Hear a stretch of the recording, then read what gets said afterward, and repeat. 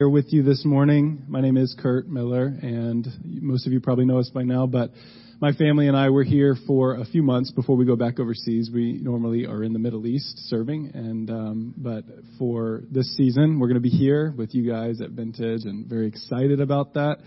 Right now, Steve and Randall are on a sabbatical. And so let's continue to pray for them. Sabbaticals are a good time for rest, but not only that, I know Steve and Randall are specifically seeking for vision for this next season of Vintage. And so let's definitely lift them up in prayer this week as you think about it. They'll be gone for another week or so, but they'll be back by next Sunday. So they'll be with us then. We're actually starting a new series this morning that I want to introduce for us. And the series is going to be called Seek First the Kingdom. And that's the passage that we're going to be in this morning in Matthew chapter 6. But as you all know, we just finished a series, the United series, and being united, being a people that are one together. And for the next several months, Steve, myself, and April, along with your small group leaders, we're going to be leading us in this series of seeking first the kingdom and what it means to seek first the kingdom. And so we want to encourage you, if you have not connected with a small group, please do. April's right back here. She can help you if you're looking where to connect. We also have a young adult small group launching today with John and Christina Bohannon right here. They're waving their hands. So if you want to go out to lunch with them and connect with this small group, please go see them and see what the plan is. But these small groups are going to be a time where we will be able to take what we shared on Sunday, the passages that we looked at on Sunday, and go a little bit more in depth and apply them in more practical ways to our lives. So we want to encourage you in whatever way to connect and to join one of these small groups for this next season. So, well, I want us to get started. I'm going to read out of a passage in Matthew 6, verse 25, starting at 25. So you can open up your Bibles if you have them. And I'm going to read this passage. This passage gives us the context to seeking first the kingdom. That's where Jesus ends this passage. I'm going to read this, and then I want to share a little bit of more general context, and then we'll focus specifically on this passage this morning. So let's read this, pray, and then jump in. Matthew chapter 6, verse 25. Jesus says this, "Therefore I tell you, do not be anxious about your life, what you will eat or what you will drink, nor about your body, what you will put on. Is not life more than food and the body more than clothing? Look at the birds of the air. They neither sow nor reap, nor gather into barns, and yet your heavenly Father feeds them. Are you not more value than they? And which of you, by being anxious, can add a single hour to his span of life? And why are you so anxious about clothing? Consider the lilies of the field, how they grow. They neither toil nor spin, yet I tell you, even Solomon in all of his glory was not arrayed like one of these. But if God so clothes the grass of the field, which is alive today and tomorrow is thrown into the oven, will he not much more clothe you, O you of little faith? Therefore, do not be anxious, saying, what shall we eat, or what shall we drink, or what shall we wear?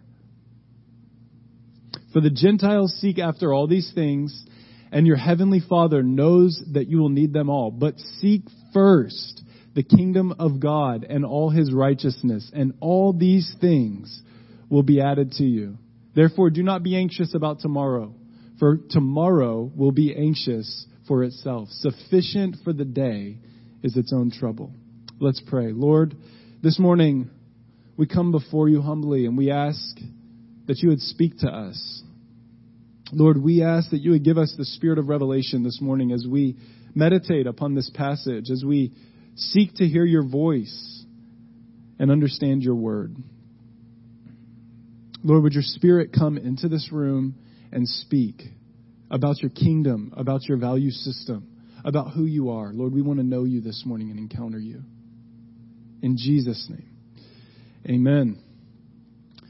Well, this passage, if you're not familiar with it, is taken from a broader sermon that Jesus gave, which is called the Sermon on the Mount. And that's in chapters 5, 6, and 7 of Matthew. And you can also find it in Luke as well, but it's most condensed and straightforward in Matthew 5, 6, and 7. And I love the Sermon on the Mount. I usually consider the Sermon on the Mount Christianity 101. If you want to know what it means to be a Christian, what the followers of Jesus will look like, you go to Matthew 5, 6, and 7. And if you're a follower of Jesus and you want to know how to live, you find that in Matthew 5, 6, and 7. And we also find that Jesus here is intending to communicate to his followers what his value system is, the value system of the kingdom. And he does this, you see it right at the beginning in a series of messages called the Beatitudes, right in chapter 5. We're not going to focus on that this morning, but I want to give it to you as an example. In Matthew chapter 5, Jesus is giving the Beatitudes in order to convey that the value system of his kingdom is different than the value system of the world. For example, Jesus says, "Blessed are the poor in spirit, for they will inherit heaven." He doesn't say, "Blessed are the rich, for they'll inherit heaven." He says, "Blessed are those who are poor." Normally, if you're going to inherit something, it's because you're rich or you're connected to someone who's rich. But Jesus says, no, in my kingdom, the one who's poor gets a great inheritance of heaven. Then he says, "Blessed are those who mourn, for they will be comforted." He doesn't say, "Blessed is the one who's happy, they will be comforted." He says, "Blessed are the ones who mourn." Then he goes on to say, "Blessed are the meek, for they will inherit heaven." Meekness is, I like to define it as the restraint of power. Blessed are the meek, for they will inherit the earth. He doesn't say, "Blessed are the powerful, blessed are the kings, blessed are the rulers, for they'll inherit the earth." No, he says, "Blessed is the one who is meek, who restrains that power. That person is the one who's going to inherit the earth." He goes on to say, "Blessed are you who hunger and thirst for righteousness, for you will be filled." Not "Blessed are you who eat, for you will be filled." Right? In order to be filled, usually it requires eating. But Jesus says, no, if you're hungry, you're going to be filled. He says, "Blessed are you who are persecuted. Blessed are you who are persecuted, for theirs is the kingdom of heaven." That's not the normal way we think about having a kingdom. Historically, kingdoms, they go to war and they take over lands. They are the ones doing the persecuting. But Jesus says, no, in my kingdom, if you are persecuted, you actually inherit my kingdom. You receive my kingdom. So we see right at the beginning of the Sermon on the Mount, it's almost like Jesus goes for the jugular and he's saying to his followers, listen, my kingdom is different from the kingdoms of this world. It's called it's like an upside down kingdom. Every logical way that our natural mind likes to think of a kingdom and of human nature and how we progress and move forward, Jesus is saying it's backwards. You will be strong when you're weak. You will be filled when you're hungry. You will be powerful when you're meek. It's backwards. I have one of my favorite preachers. His name's David Slyker. He said this one time. He has this quote. He says, "Every man wants to be a king and every king wants to be a god, but there's only one God that ever wanted to become a man."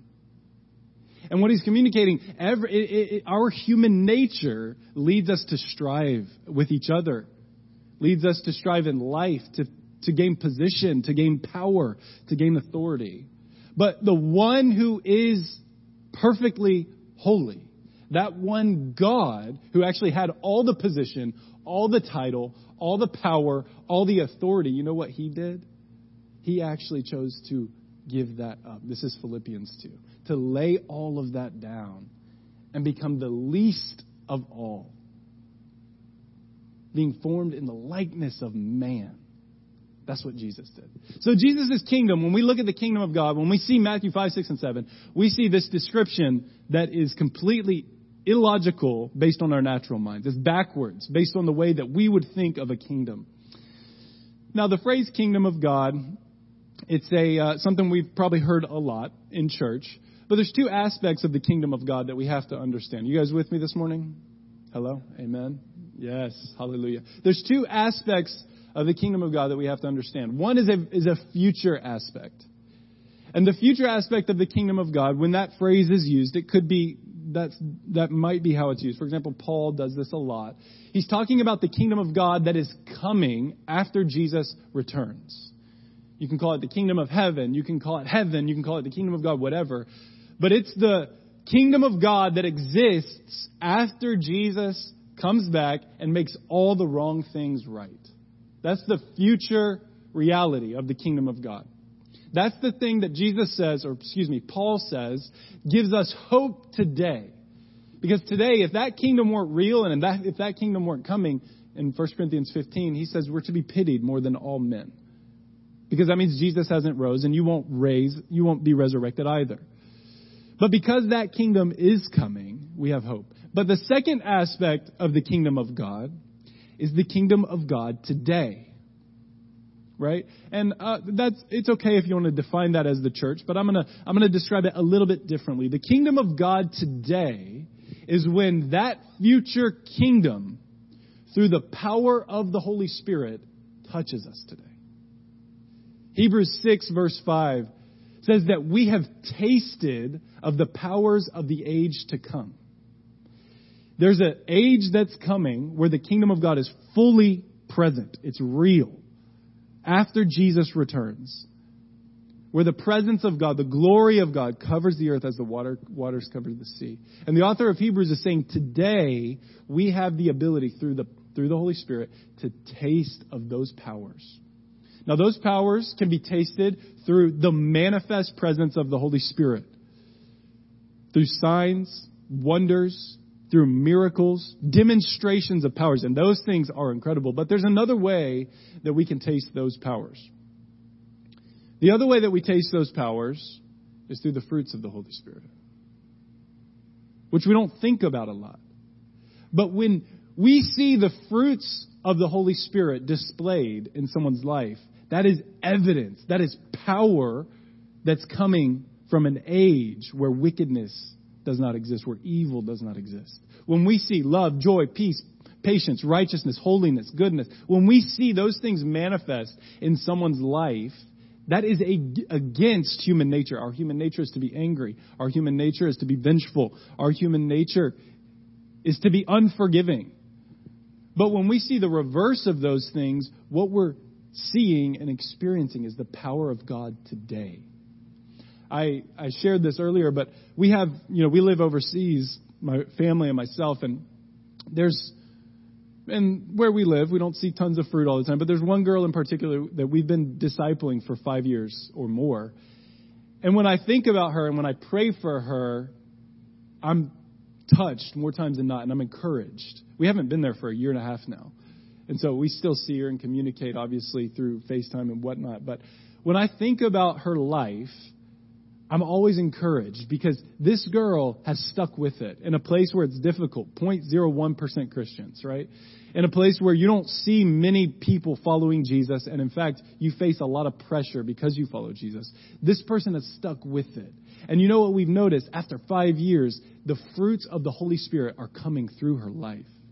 Now, when we're over there, we also see moments where God breaks in power, and those are also incredible. Seeing healing, seeing people being touched, being healed of cancer, maybe they have a broken arm and seeing that healed. Those are powerful moments where the kingdom of God is breaking in. But seeing someone whose character changes, right? They were once going one way, towards a path that probably was leading to destruction, But because they followed Jesus, their character is now changing and being conformed to Christ. Over 5 years, sticking with it in light of these pressures, that's very moving. That's the power of God. That's the kingdom of God manifest today in this present evil age. Now, I lay these things out because I think these are important terms and concepts to understand and not just that, but the context of the passage that we're looking at this morning in Matthew chapter 6. Now, as we read in Matthew 6, the focus of this series is on seeking first the kingdom of God. And when Jesus said this, it was in the context of saying, do not worry, do not be anxious. Starting at verse 25, he's saying, do not be anxious for anything. But it actually is connected to the verses prior to that in verse 19, where he's saying, lay up for yourselves treasure in heaven. Money, material possessions, fear, anxiety are the things that Jesus is addressing here. Money has a way of revealing our heart. Whether you have a lot of money or whether you have a little bit of money, whichever extreme you're on, it reveals your heart. It reveals our hearts, all of us. You have a lot of money, maybe you're in this place of greed, always wanting more money, wanting to grow that money. You have a little bit of money, maybe you're in this place of fear, not sure where the next money is going to come from. Money has a way to reveal our hearts, and that's why Jesus is focusing on this issue when he's saying, seek first the kingdom. He says, do not be anxious, or prior to saying do not be anxious, lay up for yourself treasures in heaven, where moth and rust do not destroy. Treasures in heaven that are eternal. Because when we have these material possessions on earth, some of these things are necessary, right? Jesus says, do not worry about what you eat, what you drink, what you wear. Right? Those things are necessary, but he's saying not to worry about it. Today we could add to that list, not just eating and drinking and wearing, but maybe a house, right? A car. Got to worry about some of these things or think about some of these things. Money, a job, a position, coffee. Okay, I worry about coffee. Coffee's important to me, right? Let's keep that one on the list. Air condition. If you're in a place where that might not be common, okay, I realize in America that's really common, but centralized heat and air is not common everywhere in the world. Air condition is important. So we have these things, and they can lead us to being consumed by material possessions. But there's other examples than just these things. Other material things, or maybe a better way to say it is external things that can cause anxiety. For example, politics can cause anxiety. COVID-19 can cause anxiety. What your destiny is or what you're living for, those things can cause anxiety today.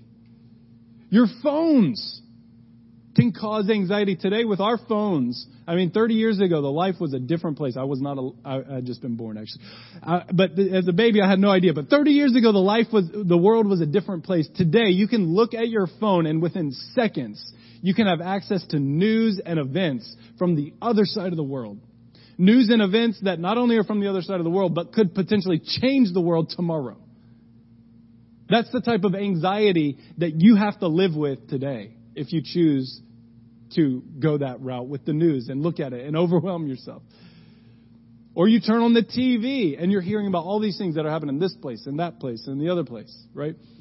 30 years ago or more, definitely more, but at least 30 years ago, the worry was whether or not we're going to have enough rain this year to get a good harvest of crops so that our town can be fed. That was the worry. Let me ask you this. How many times have you worried about that? How many times have you thought, is there going to be enough rain to where we would have food the rest of this week or next month? For us, usually the question is, how many times have you worried about how many Instagram followers you have? How many times have you worried about your 401k? How many times have you worried about what's happening across the world, about the news? How many times have you worried about how many Instagram likes you had? Right? Those are the worries that consume us today. And in fact, it's so prominent in our generation that it's leading a generation to be crippled by anxiety.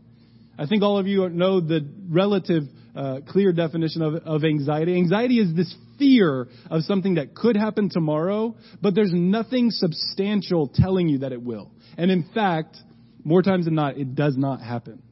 Probably the majority of the time, that thing that you're fearing does not happen tomorrow.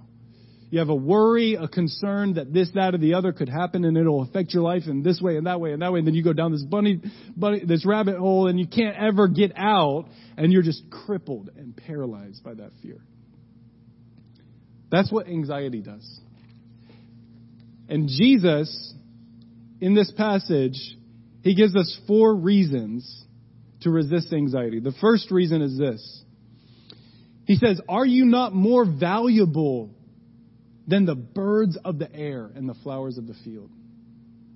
You are more valuable than the birds of the air and the flowers of the field. Why would you be anxious today, worrying about tomorrow, if you look at the birds of the air and see that I can take care of them, how much more will I take care of you? I was thinking about this, and a description we use between us as believers and Jesus is we're his bride, right? Now, if he is the groom, we're his bride. Men, they might have a hobby of, I noticed this, please don't take any offense to this. I notice I have some retired friends, and they have bird feeders in their backyard. I don't personally have that, but they have bird feeders in their backyard. It's kind of fun to watch the birds come and go, right? But is that man going to care more about those birds than his wife? No, right? Right? How much more, Jesus is saying, will I care for you and provide for you if I provide for the birds of the air who are here today and gone tomorrow? There's no guarantee that this bird that's tweeting around, flying around, or whatever is going to be able to find the food he needs tomorrow. He can only worry about today. And what happens? The miracle of God is that every day the birds of the air find the food that they need. How much more, Jesus is saying, how much more valuable are you than them? The second reason he gives us to resist anxiety is in verse 27. Which of you by worrying can add 1 hour to your life? I love this.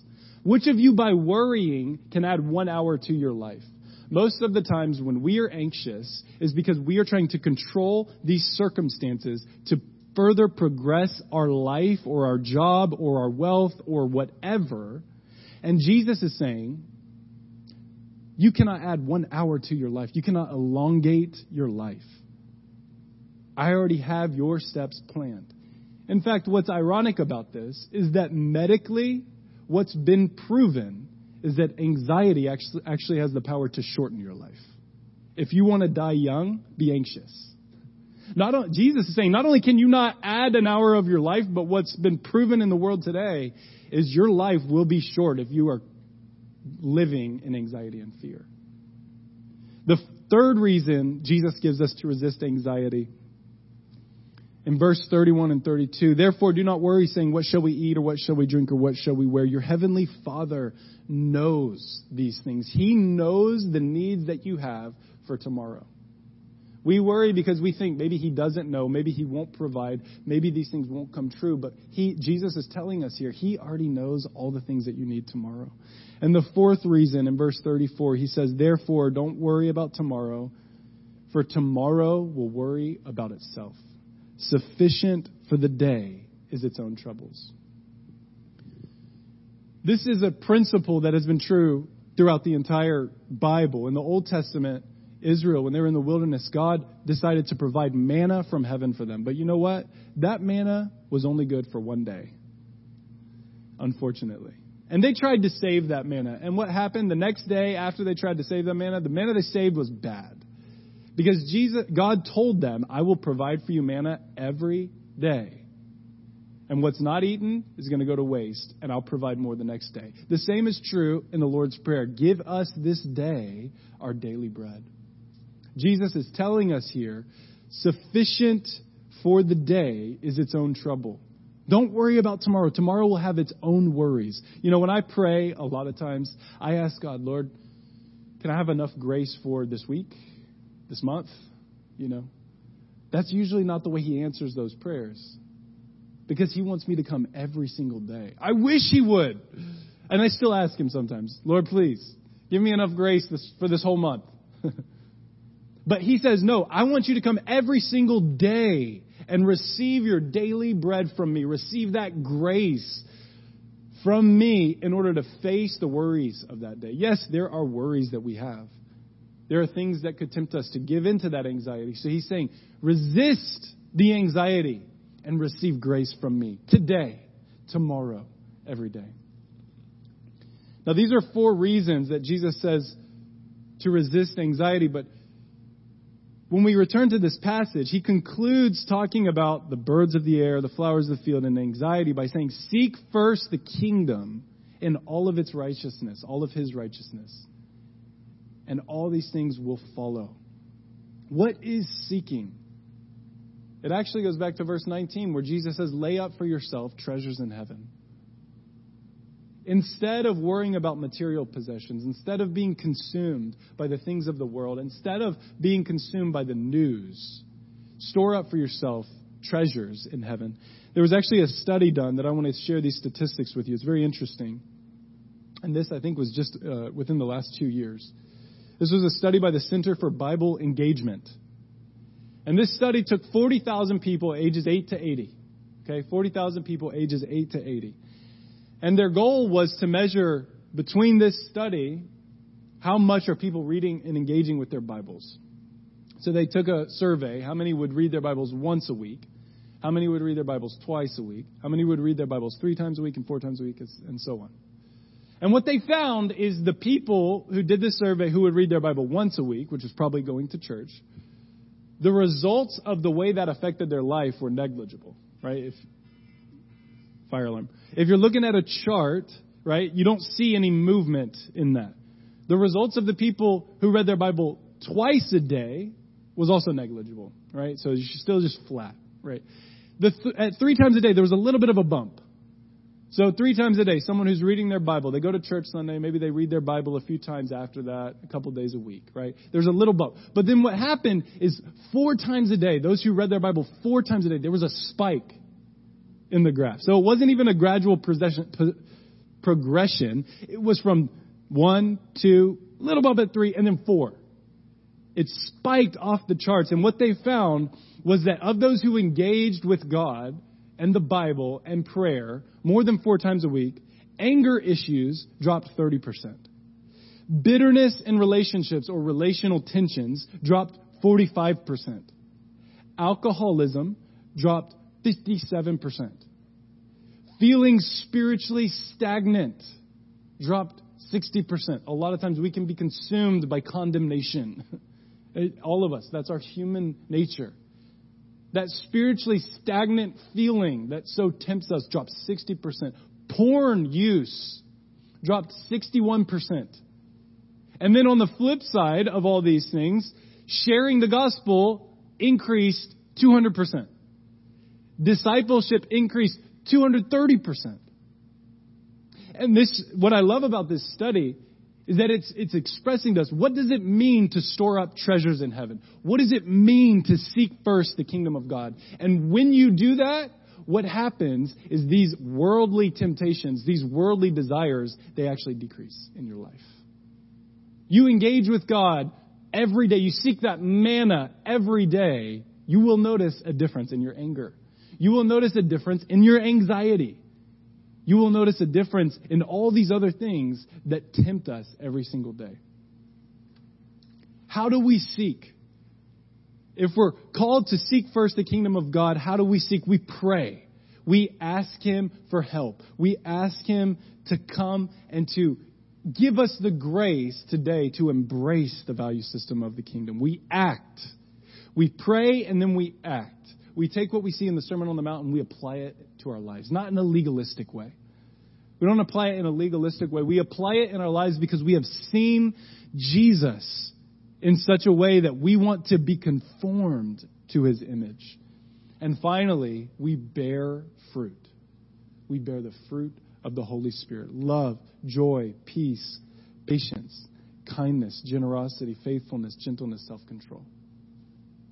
When we choose to embrace the value system of the kingdom of God, to lay up for ourselves treasures in heaven, to not be anxious, to not give in to the desire for material things, to not give in to the news, right? Then what we find is the fruits of the Spirit are actually revealed in our lives. That the people around us, they start to see love, they start to see joy, they start to see peace, patience, kindness, self-control, faithfulness, gentleness.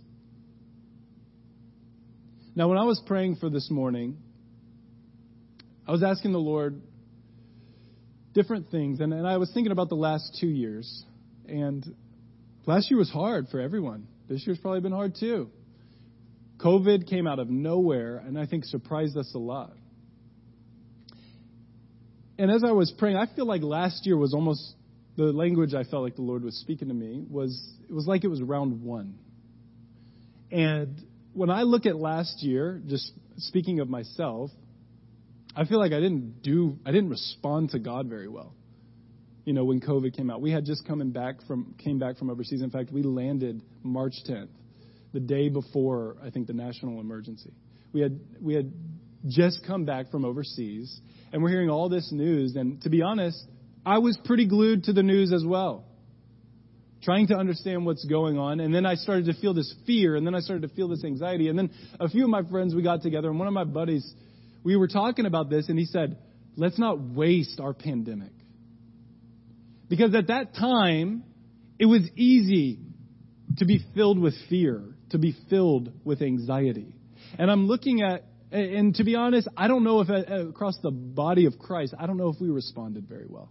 And I think the Lord's obviously gracious, but I think most of us were filled with that same kind of fear. And I feel like right now, we have a round 2. COVID's happening again, in an increased way.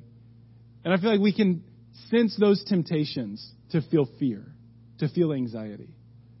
But I feel the question I heard the Lord asking me when I was praying for this, how are we going to respond now? Right? We went through this once. We're going through it again. How are we going to respond? What choices are we going to make in responding to God during this time? Sarah shared about 9/11 20 years ago. And I took some time and was meditating and just praying and thinking of what happened 20 years ago. And when that happened, one of the preachers I was listening to yesterday said that right after 9/11 happened, the Sunday after was the highest church spike in America that America had seen. Right after it happened, churches were packed the Sunday. Because the world they were looking for answers. People were looking for answers. And unfortunately, I don't know at that time the church had a lot of answers. Because I think at that time, most believers felt that same kind of fear. Fear of terrorism. Fear of what might happen. Very legitimate. I'm not denying its legitimacy. I mean, that's a very natural feeling. But we had the world rushing to our doors, and we didn't have very clear answers for them. And I'm thinking of today. Now, it's a little bit different of a situation. The church is not, or the world is not rushing to our doors, obviously, like they were then. But I'm thinking of today, and I'm thinking, when they do, I want to have the answers for them. They're not rushing to our doors right now, but you know what they are? They are covered in fear and anxiety about COVID-19. Understandably so. And what should be the case is that us as believers, we should have the answers for the world. We should be able to help speak into them, to show them there's not a reason to be afraid, and there's not a reason to be anxious. Now, why is there not a reason to be anxious? Why is there not a reason to be afraid? The reason is not because the virus isn't real. The reason is not because the vaccine is manufactured. Those are not reasons to not be afraid. That's a double negative. I'm sorry. The reason that we have today to not be afraid of what's happening in the world is the same reason that Paul said in 1 Corinthians 15. Paul said, talking about the resurrection of Christ, he said, "Death, you have no sting. Grave, where is your victory?" And where I'm concerned is that most of the conversations in the church, I'm not talking about Vintage specifically, I'm talking about the church as in the nation. Most of our concerns are about a virus. Most of our conversations are about a vaccine. And let me just say this, if you're trying to answer your fear of whatever that fear is by saying the vaccine is manufactured, what you're doing is you are putting a temporal answer on your fear. You're trying to answer something that cannot be answered. When there is an eternal answer, and it is called the kingdom of God, that can satisfy you. And that answer is, death, you have no sting. Grave, where is your victory? Yes, a virus is real. There is a vaccine. There's all these things that people are talking about. Those should not be the central focus of our conversation. You can have opinions, of course. But the way that the church, over the last 2 years, the way we have staken our ground and chosen sides is wrong. I'm just going to say it. it's wrong. And the reason I can tell you that is because I don't see the fruit of the Holy Spirit. The fruit of the Holy Spirit is love, joy, peace, righteousness, patience, self-control. How many people have lost self-control?